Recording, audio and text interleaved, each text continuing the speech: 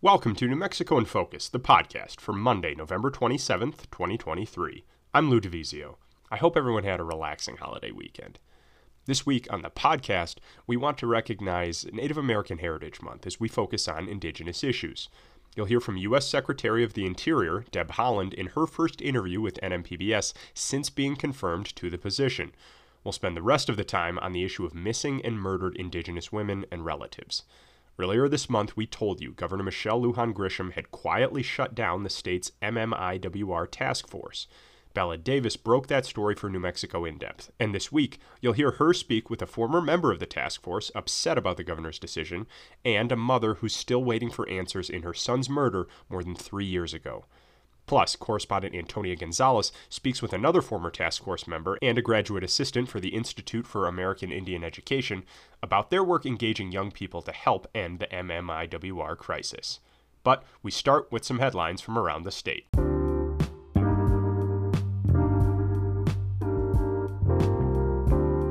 A 15-year-old boy, accused of allegedly firing a gun at Albuquerque's Coronado Center Friday, surrendered to the New Mexico State Police yesterday, Sunday. Authorities say the boy came to the police station with his lawyer and family members and turned himself in. He's charged in children's court with shooting at an occupied building, disorderly conduct, unlawful possession of a handgun, and criminal property damage. The incident happened after a fight in the mall. The boy's lawyer says he doesn't know where his client got the gun, and he says he doesn't know if his parents knew whether he had access to a firearm.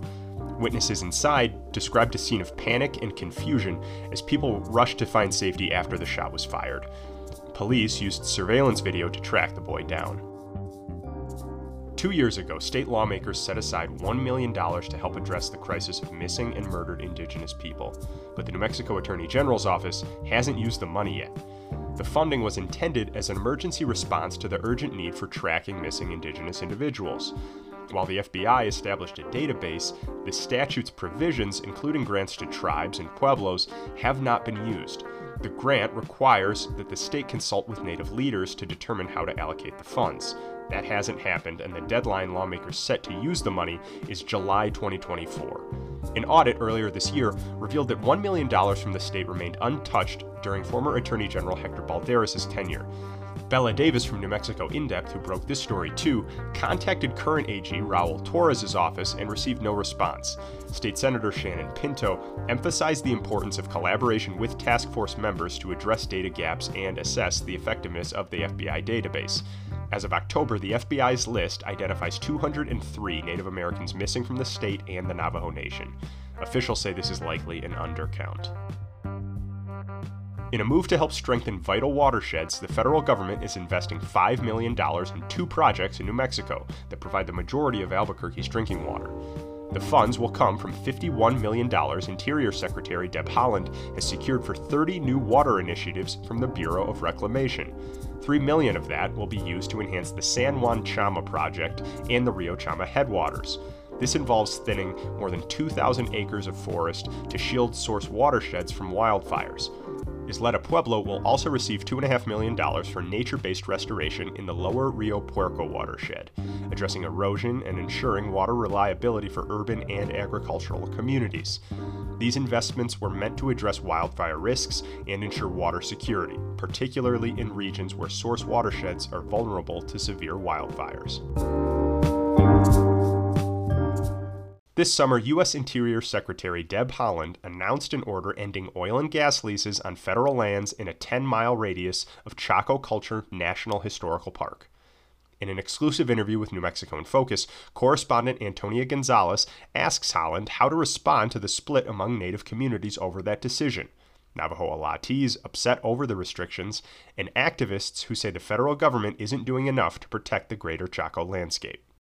Secretary of the Interior, Deb Haaland, welcome to New Mexico in Focus. Thank you. I'm so happy to be here, Antonia. And you've been leading the Interior Department for more than 2 years now. You've worked on a number of initiatives for American Indian and Alaska Native communities. Reflecting on your time so far, what has surprised you the most about the possibilities, but also the limitations of the job? Well, I can't say that I was necessarily surprised, but I feel like, being in this position with such a wonderful team of people, leadership in the department, that we've been able to really get a lot done. I am grateful that President Biden is committed to Indian country. He made sure that all of us across the entire administration are committed to tribal consultation, robust tribal consultation. And I think that in and of itself has been one of the driving factors behind us accomplishing so much. It's making sure that tribes have a seat at the table. Alaska Natives, or Indian tribes in the lower 48, as well as Native Hawaiians, have a voice at the decision-making table, and I think that has helped us tremendously to accomplish so much. And here in New Mexico, as New Mexico's representative, you were a vocal, active proponent for protecting the greater Chaco Canyon landscape here from oil and gas development. As Interior Secretary, however, the department's Honoring Chaco initiative has been widely criticized for not protecting the area enough. Are your hands tied at the department on this issue? Well, I am very proud of what we have been able to do, withdraw minerals in a 10-mile radius around the National Historical Park. We feel that in and of itself will, that buffer zone will absolutely ensure that the cultural history that is in that park is protected. And that was really the focus of what we wanted to do. As you know, I had worked on this issue when I was a member of Congress. Tribes and groups around New Mexico have worked on it for decades. And I feel confident that Chaco will be able to conserve and preserve the cultural resources there for generations to come. And when you were here, there were some protests. Can you talk a little bit about the complexities of the checkerboard area?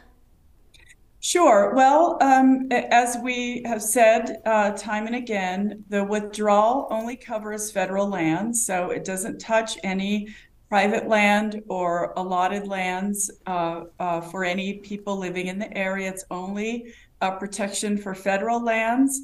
And of course, we had so many conversations across New Mexico with members of tribes, including the Navajo Nation in various parts of New Mexico. We extended the public comment period so that folks had a chance to weigh in with their thoughts. We got over 100,000 comments, which is a lot. And we considered all of those perspectives as we were working on the withdrawal. So I know it can be complicated, but just for the viewers to know that it is only for federal lands that the withdrawal applies. And so we worked on that to make sure that that everything was worked out in the best way possible. And we do have to ask about the investigation by the House Natural Resources Committee. Have you been interviewed about that? I have not been interviewed by the House Natural Resources Committee. Do you have anything to respond to allegations with the connection to the Pueblo Alliance? Oh, sure. Well, of course, we have an ethics department at the we have an ethics office at the Department of the Interior. I follow every single ethics advice. I follow all the rules. I feel very confident that I have not breached any protocols or ethics recusals that have been placed on me. I am committed to ensuring that I do everything in the most ethical way. I feel, Antonia, I feel like I'm a role model for the younger generation, and certainly for, when I think about my nieces and nephews, all of those young Native folks who call me auntie, I feel committed to being a role model, and so I do everything in the best possible way I can. Well, let's move on to your boarding school initiative that just wrapped up. Can you share a little bit about what you found so far? Yes, well, we finished our final session on the road to healing that happened in Bozeman, Montana. It was, all of these sessions have been unique and different from one another, considering the part of the country that we're in. Prior to that, we went to Alaska and had a session in Anchorage. Following the session, there was a totem pole raising for healing to happen for the boarding school survivors and descendants. And so I feel like our boarding school initiative and the Road to Healing has been very well accepted by tribal communities around the country. In so many instances, folks have told us that they were reluctant to share a thing with their families, but felt it was time to finally say something about the experiences that they have had. We feel that is, that's healing for people. And that was the purpose of our Road to Healing, was to really start healing for the country. This is a history that all Americans share, not just Native Americans. And so ensuring that we are open and honest about the past history of this country has been really important to us. And I think overall, it's been a really good experience for everyone who has participated. And how can your agency further healing efforts in tribal communities when it comes to boarding school and the impacts of boarding schools? Yes, well, we want to make sure, first of all, in our Bureau of Indian Education, that we're offering Indian students the best possible culturally relevant education that they can get. We're very in tune to that. President Biden has been so supportive of tribal communities and in all the really important legislation that's been passed under his administration, has put money toward Indian education. We're building some new schools. We're refurbishing some schools. We're making sure that Indian students have opportunities to learn in their own way. Additionally, we are looking forward to an oral history project. It will be housed with the Smithsonian Institution in Washington, D.C. And as I mentioned, Native American history is American history. And so we want to make sure that that information is open to our larger countries, so that people can learn. And it'll take a lot to heal, but certainly ensuring that we can help with things that Indian communities have lost during these assimilation policies, and namely, I should say, native languages. That was a topic that was so often reiterated around the country. And so we know that President Biden has been incredibly supportive of native language preservation, and will continue with that as well. And another important issue to you is missing and murdered Indigenous people. The Not Invisible Act Commission just released its recommendations. What stood out to you? So, oh gosh, we're so, we worked on the Not Invisible Act Commission when I was a member of Congress. We felt very strongly that nobody can have all the answers, and this has to be a concerted effort. So we're proud that we were able to pass the Not Invisible Act during the time I was in Congress, and then now implement it while I'm Secretary of the Interior. We hope to respond to that, to those recommendations, and we'll just keep you informed as we move along. But Phil, missing and murdered Indigenous peoples is it's an issue that has been present here since colonization started on this continent. It's going to take more than a few pieces of legislation to remedy this really horrible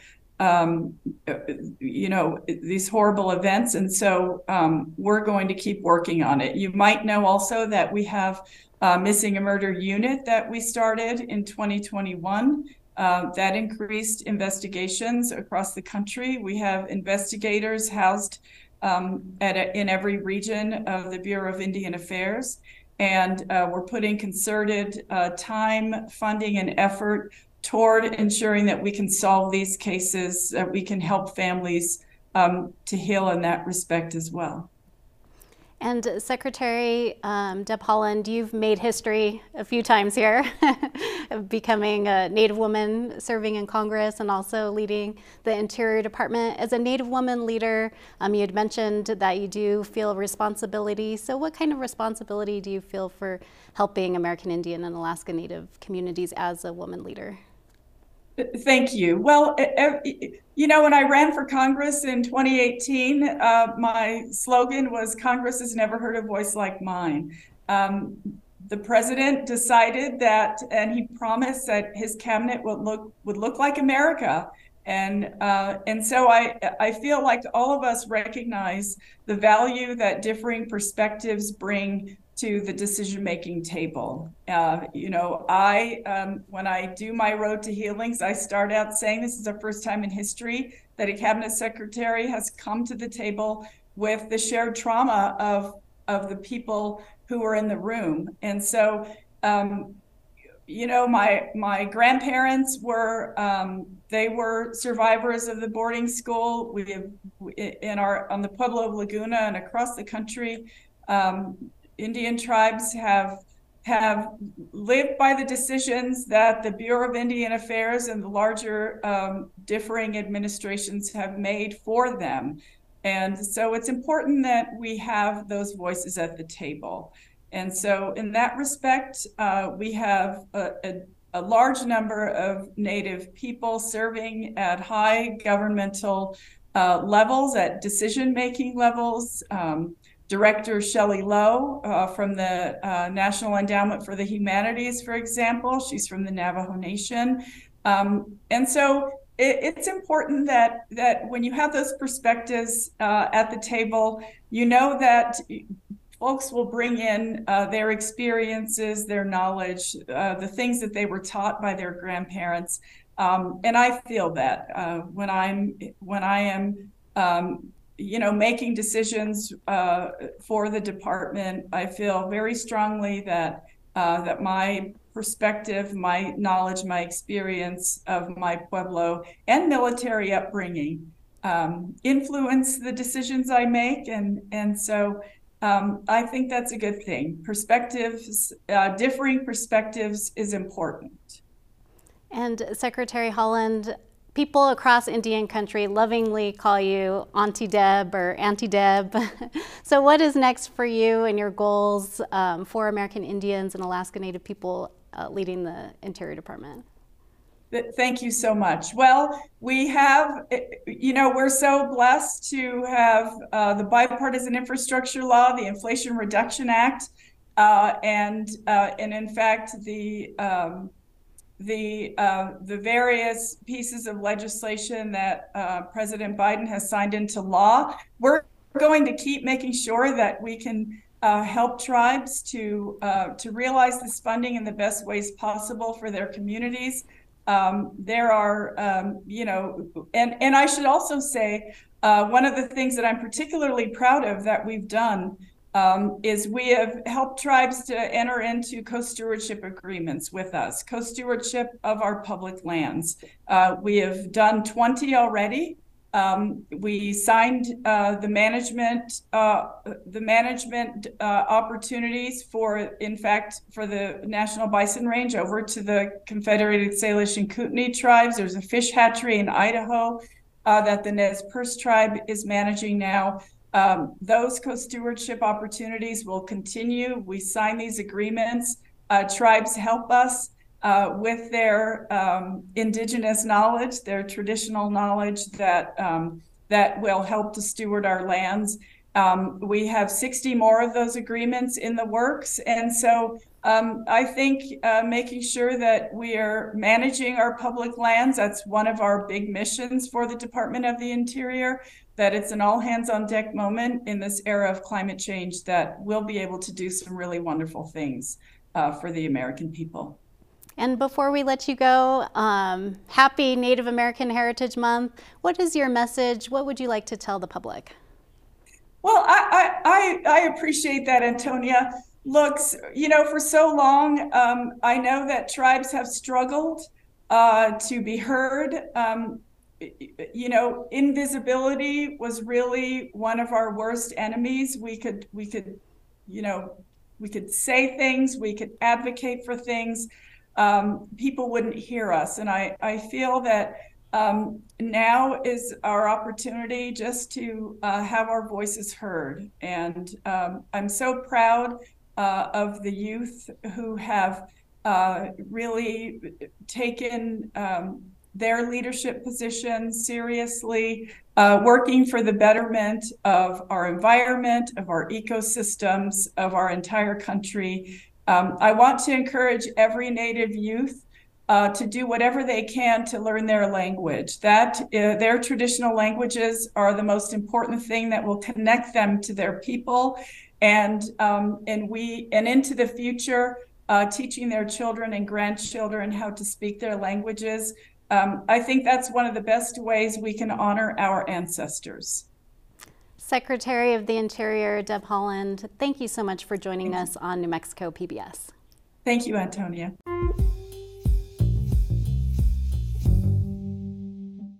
Thank you to Antonia and to Secretary Haaland for taking the time to speak with us. 4 years ago, state legislators created a new task force dedicated to identifying, defining, and addressing the crisis of missing and murdered Indigenous people. The state took action after a study from the Urban Indian Health Institute showed New Mexico led the nation in missing and murdered Indigenous women and girls. Then, in 2021, Governor Michelle Lujan Grisham signed an executive order expanding the task force and empowering its members to seek solutions. The task force then set to work, building partnerships among tribes and law enforcement agencies, connecting families and communities, and coming up with a report, more than 100 pages long and full of short and long-term strategies. But in a move that surprised its members, the governor's administration shut the task force down. In collaboration with New Mexico In-Depth, reporter Bella Davis interviews Darlene Gomez, an attorney and former task force member, and Vanjie Randall Shorty, a Diné mother whose son, Zachariah, was murdered. Davis asks where this decision leaves their work and the families relying on it. Vanjie, Darlene, thank you so much for joining me today on New Mexico in Focus.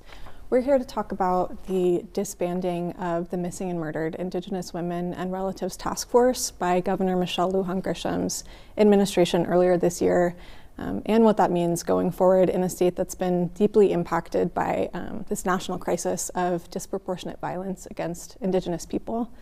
Vanjie, over the past few years, you've become an advocate not only for your son, Zachariah, but also for other Indigenous families who have lost loved ones. To start, can you tell us about who your son was? My son, Zachariah Juwan Shorty, he was 23 years old, loved music, loved tattooing, was a very fun person, loving person. He was a dad, he was a grandson, a brother, and my baby.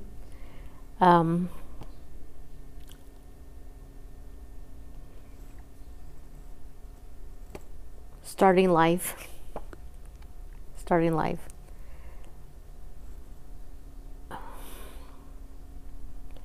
He went out with some friends and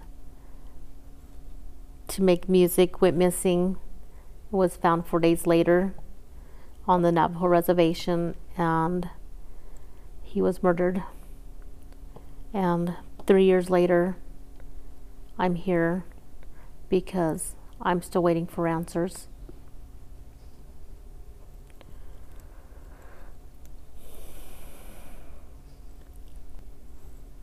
I just recently found out that the FBI agent working on his case, she's no longer in the office, And so we have a new agent, and I'm still waiting to meet with that agent as well. As far as the New Mexico task force, I've been very devastated with that. When it first started, I had hopes, that not only myself, but other families had hopes of, bringing their loved ones home, and in my case, getting justice for Zach. And again, 3 years later, I'm still waiting. And with it ending, where do we go from here? Is my question. I'm so sorry for your loss. You touched on this a little bit, but what are some of the challenges that you faced in trying to get justice for your son? Lack of communication and jurisdiction. We have different organizations from the very beginning, as far as when I went back to making that first phone call when he went missing. That was with the Farmington Police Department. And then when he was found on the Navajo reservation. So having to deal with the Navajo Nation Police Department, the detectives from San Juan County, and the criminal investigator from Navajo Nation, and then back to the FBI having, the case in their hands. And then, through this task force being involved with the BIA Missing and Murdered Unit as well. So having them all together, and it feels like there's been that power struggle of, okay, we don't have the case, they have the case. Okay, we have to contact Navajo Nation. FBI has the case. So just, finger pointing is what it seems to have been these past 3 years. And going back to about 6 months ago, the governor's administration made the decision to disband the task force that was really created to find solutions to the challenges you just described, along with so many others. Darlene, what did you think and feel when you learned the task force was done? So I was invited to a task force summit meeting, which occurred, I think, in June. And at that time, I was not told that this was going to be a meeting ending the task force. So 121 people were invited to that meeting, and I would say maybe 25 showed up. So throughout the meeting, the summit, we were talking about, how to take care of ourselves, and we were hearing from a woman who is the governor of a pueblo, and just, some really moving stories about people within the movement. So at the very last, before it closed, we were told that the MMIWR task force was going to be ending. So I, of course, after Melody Delmar came off the stage, I talked to her and I said, really, are you going to do a press release? Are you going to make a public announcement? Because nobody knows, and there's only like 25 of us in this room. So I left that day still not really realizing that it was a true and correct statement that the task force was ended. So I kind of went on the next 6 months not getting calls from anyone from the New Mexico Indian Affairs Department, nothing about the task force. And then I think I received a call from you, Bella, asking me if indeed this was true. And I said, yeah, I heard about it in May or June, but I never saw a press release. I never saw a public announcement, and I had been looking for them. So still today, I'm in complete shock, because although we came up with the plan, the state plan, as it's called, but that was a whole year and a half ago. And so we were led to believe all the way up until May or June that this was continuing, that we were in the second phase of implementing the 60-page plan.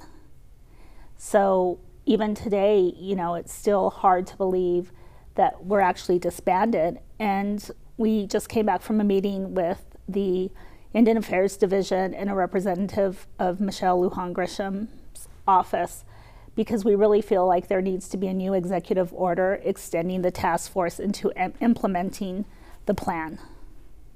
The two of you were one of a few dozen people who went to Santa Fe in October to protest the disbanding of the task force. What were you hoping to get out of that protest? Maybe, Vanjie, if we could start with you. Answers. You know, I was shocked, lots of emotions. I was upset, like, you know, wanting to know why they said the task force ended. Because, you know, from my point of view, from being Zachariah's mom, their job is not done. It's far from being done. And I think, you know, all they did was gather statistics, which I don't think are even accurate. You know, there's more than 181 people that are missing and, you know, murdered. And those that are missing have not returned home. In Zach's case, with, you know, him being murdered, I'm still waiting for justice. And so their task force is far from being done. At that protest in Santa Fe, you all met with the spokeswoman for the governor and asked for a meeting, which Darlene, you mentioned just recently happened. Can you tell us a little bit about sort of the explanation that you got for why the task force has been disbanded? So initially, when we did our protest, our rally, I think one of the things that we wanted the governor's office to know is that we will not be silenced, that we have been silenced for far too long, and that we all have voices. Zachariah's mom's his voice. We have Calvin Martinez, Becky is his voice. And we wanted to show that we're united, that you could take this task force away, but we're still pushing for answers. So what we learned that day was that the governor's team felt that the executive order had been fulfilled because we did have this MMIW state response plan. So in their mind, that was the end of the executive order. So it felt like to me that they had not really implemented anything from that plan, and we're a whole year and a half later. So one of my questions was, well, why did you go a whole year and a half letting us believe that this task force was still going to be working together? And so basically she said, well, you know, I apologize, maybe we should have been more transparent by doing a press release. And, you know, we are not saying it's ending, quote, but it's just on to a different phase that is not covered under the executive order. So in today's meeting, you know, we came up with, all of us collectively that came to the meeting today, and also the other families that couldn't make it, we came up with some ideas on what Indian Affairs Division and the governor's office could do immediately. One was to have a MMIWR link on the page. So that would allow everyone to see who is missing. And then also to allow each family to tell their story, who their loved one was. Because oftentimes I feel like people don't realize behind a statistic, there's an actual person that is being missed and that's loved. And one of the second things is that we really wanted the governor's office and Internal Affairs Division to have a resource list where families could go to have a resource list. And we also asked that a new executive order be drafted by the governor for the second part of the MMIWR task force, and that would be the implementation team. And I think, you know, for me, one of the things with this task force ending is that I no longer have access to the 121 people who were a part of the task force, because oftentimes it would be the FBI, Bureau of Indian Affairs, the district attorney, and we were able to talk to them and say like, hey, I called you 2 weeks ago. Do you have a few minutes to talk? Or I also had a list of everybody who was on that task force, and I was able to call like the Farmington Police Department and ask about a case. And it also gave all the members a chance to trust one another, because when I say something, I'm going to do it. And there's all these misconceptions in the paper. You know, I'm this activist, it's always yelling and screaming, but then when people met me, they just knew that I had a passion for finding our missing and murdered. And so it basically wiped away that link. So I'm in the silo by myself with the families. We're our own, we have to support one another because no one else is there to support one another. And without this task force, the governor's office and the Indian Affairs Division, they can't force people to work on this plan because we have federal agencies that they have no control over. We have sovereign nations that they have no control over. It goes to nonprofits. So I felt like this task force allowed everybody to be cohesive and work on a plan, no matter what agency they came from. And everybody was really dedicated to it. So to just end it and say, you know, I heard the Indian Affairs Secretary Mountain state that they wanted to hire 4 more individuals. Well, what's 4 more individuals going to do when you had 121 experts in MMIWR from on the ground, family members, advocates, law enforcement, legislatures? You can't get that in 4 people. So those were some of our questions today, like what does this mean? And then we also were really frank about getting data, because we were told, oh yeah, we've been working on this entire time. But when we pressed the governor's office and the Secretary of Indian Affairs office, they couldn't provide exact data for us, or they couldn't tell us what steps that they took to implement the plan. They said, oh, we're following this plan. Well, the plan is 60 pages.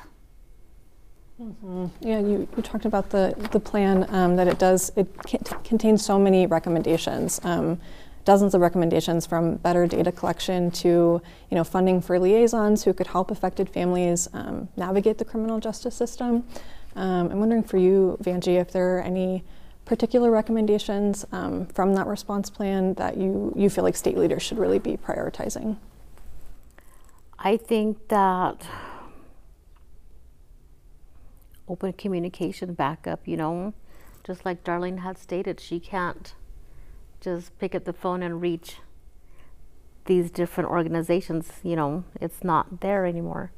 So I think that needs to be, addressed and open back up. Darlene's my resource, my go-to person, and then she's that middle person, and it helps me connect with the FBI and whoever else that I need to contact on Zach's behalf.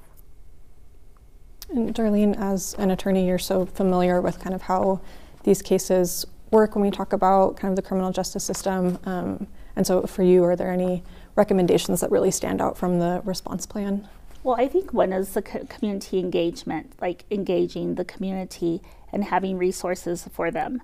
Because I work with 20 families and there's no resources. There's nonprofits who get dollars for MMIWR, but to have them actually advocate for the families and help the families, it's not going to those families directly. It's like big trainings.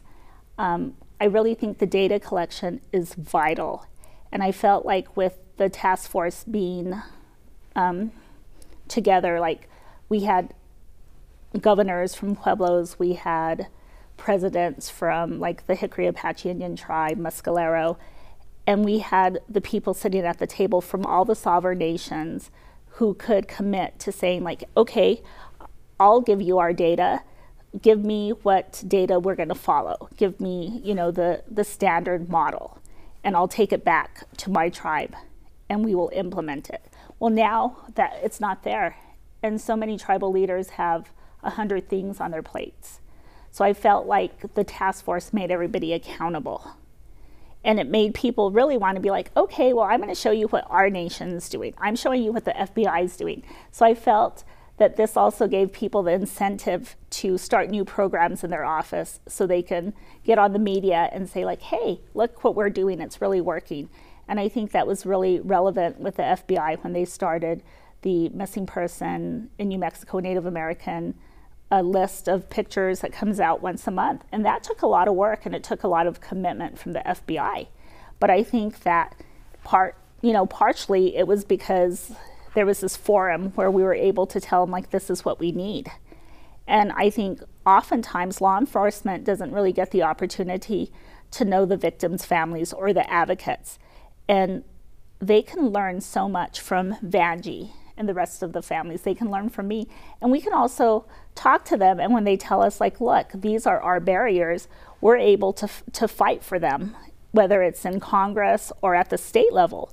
And we all know that everybody is underfunded, lack of resources, lack of officers, but that doesn't give anyone the excuse not to properly investigate MMIWR.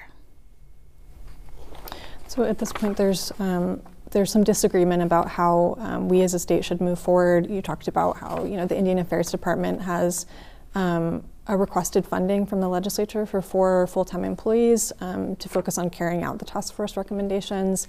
And then sort of on the other hand, there are a few state lawmakers who have expressed interest in bringing the task force back.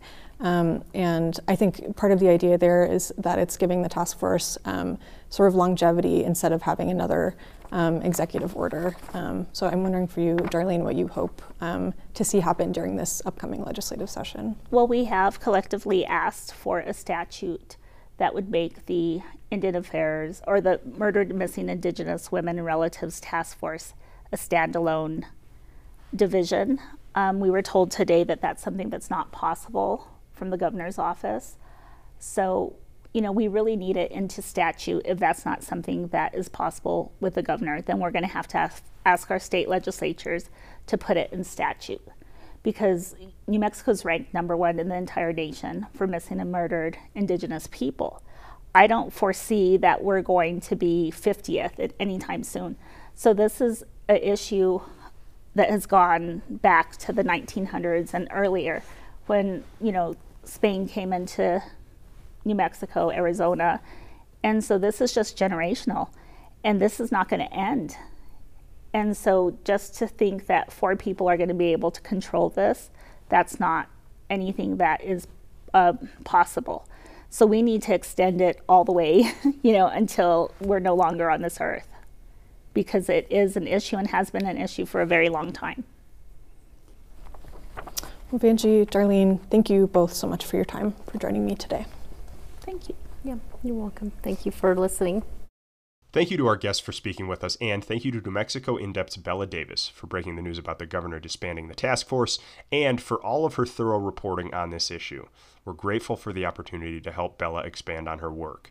And you heard it in my podcast headlines earlier, but Bella's latest story for New Mexico In-Depth reveals State Attorney General Raul Torres has failed to spend $1 million that the state legislature set aside nearly 2 years ago to help track cases of missing Indigenous people. You can read that story and the rest of her work at nmindepth.com. I also have a link up in the description of this podcast. Now, right now, we've got more on the topic of missing and murdered Indigenous people. Jana Pfeiffer was appointed to that same task force. She's also been a vocal advocate on the issue for years. So has Sharina Baker, who recently organized an event honoring missing Indigenous people through art and conversation.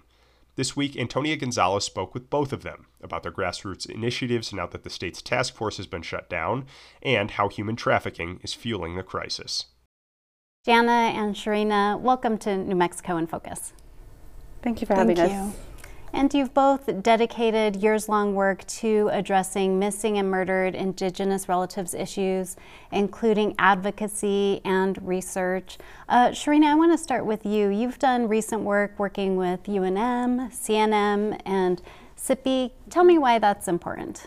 So this work for me goes back many years when I went to Haskell, which is an all-Native university. Native American University, and so I started understanding that this was a common problem, and I started looking more into it. So when I did my master's, I started reading more books about it. But when I moved here, I wanted to focus on college students because I feel that we would reach a more span of people if we are educating our college students, especially our Native women and boys, so that when they go back to their reservations, when they go back to their homes, and they can talk about it at the table and bring it up in their community. We felt it was really important that we can reach out to the college students and they can educate their younger ones and educate their older ones. And Jana, you've done a lot of work on this issue as well, including serving on different task forces. How does the crime of human trafficking fit in? So human trafficking is prevalent here in the city of Albuquerque, and we are noticing within the past decade how within metropolis cities, a lot of our Native people are transient communities where they are able to live in their communities but also travel to the city for work, groceries, or if they get paid monthly, they want to have get their food and so forth. So that has allowed a lot of our Native communities to come to the metropolis cities. So with that issue, we're seeing here in the city of Albuquerque, a lot of the homeless population, maybe they are not able to afford their rent, They're not getting a proper job, income revenue that's sustaining their families. They find themselves homeless on the streets as well. And so we have different areas here in the city where we're identifying a huge populations of unsheltered relatives. And unfortunately, one route in particular is Central, where we're identifying certain bus stops where a lot of the homeless people can be picked up. Drug is also a contributing factor, as well as substance abuse.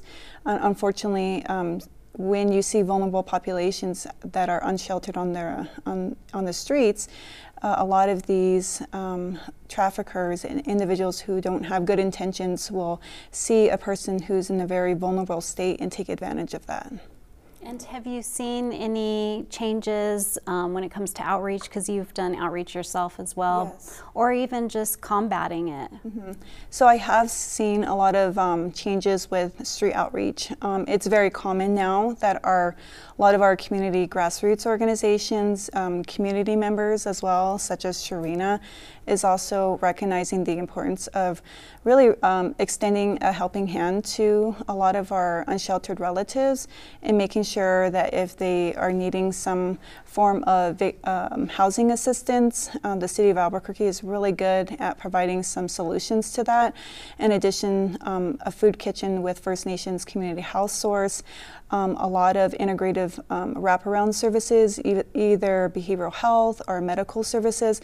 Those are some of the main services that are presented to unsheltered relatives on the streets so that they can be connected and hopefully begin their healing journey to, stepping away from being vulnerable and unsheltered on the streets. So street outreach is a very important component when it comes to meeting where our relatives that are most vulnerable on the streets and really link them to important services. And your work as well, talking to college students about human trafficking and holding events. There was a recent event that you helped organize.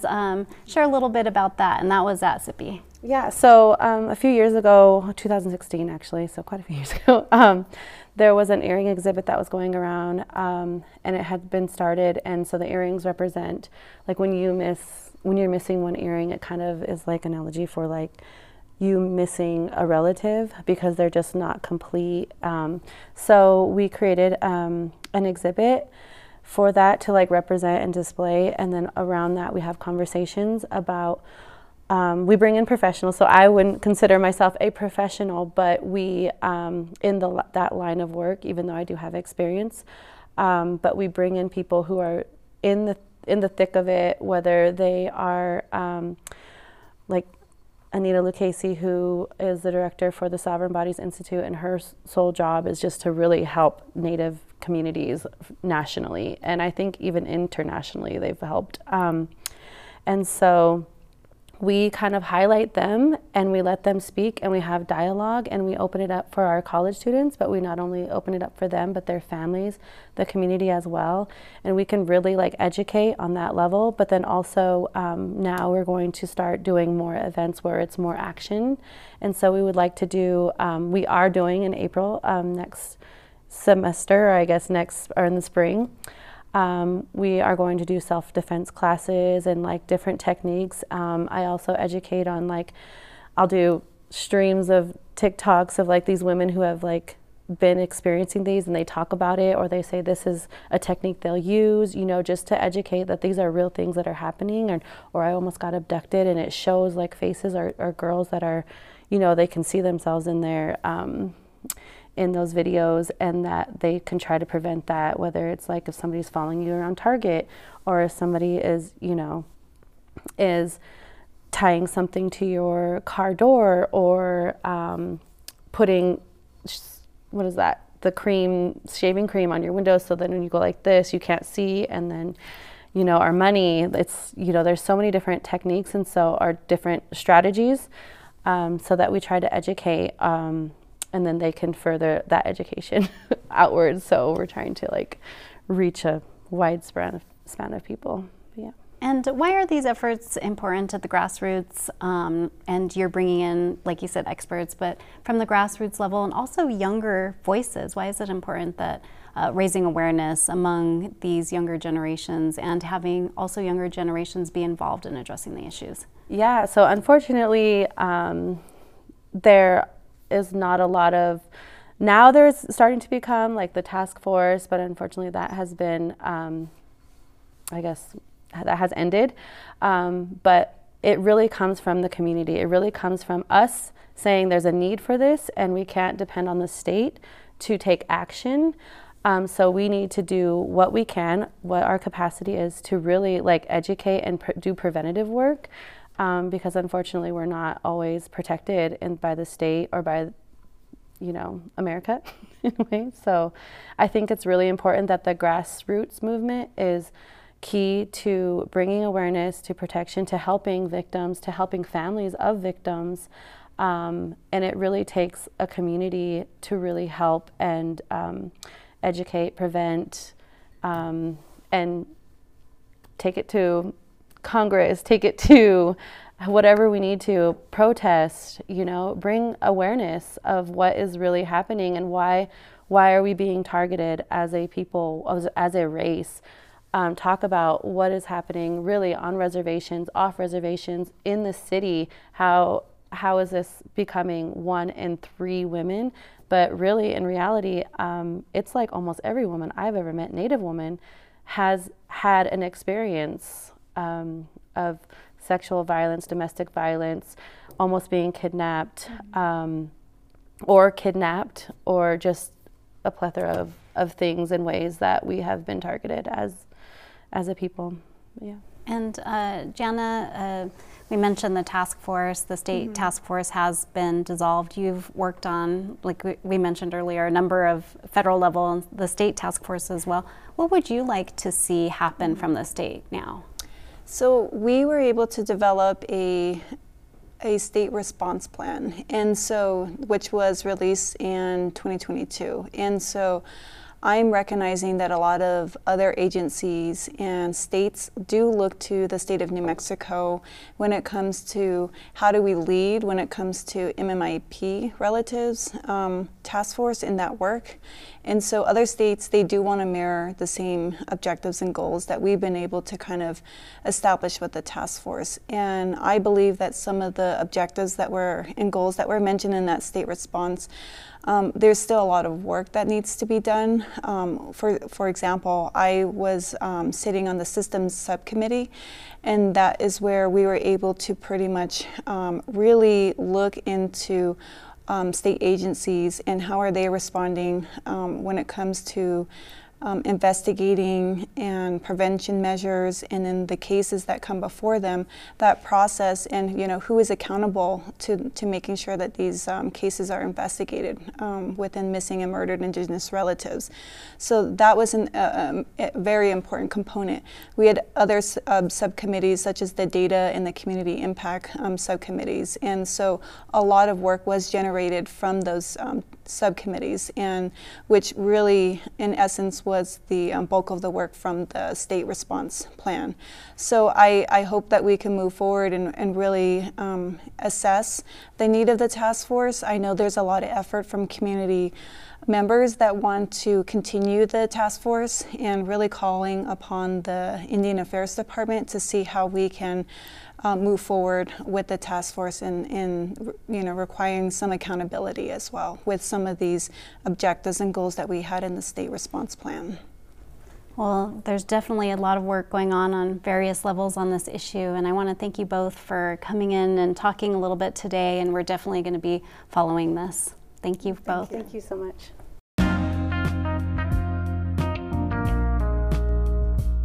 Thanks again to our guests and correspondents and everyone who contributed to the podcast this week. And of course, thank you for listening. Be sure to follow us on our pages online. That's Facebook, Twitter, Instagram, and YouTube throughout the week. You can give us feedback or just stay up to date as we post previews and news items leading up to our show on Friday night. Thanks again, everyone. I'm Senior Producer Lou DeVizio for Monday, November 27th, 2023. This is New Mexico in Focus, the podcast. Have a great week, everyone.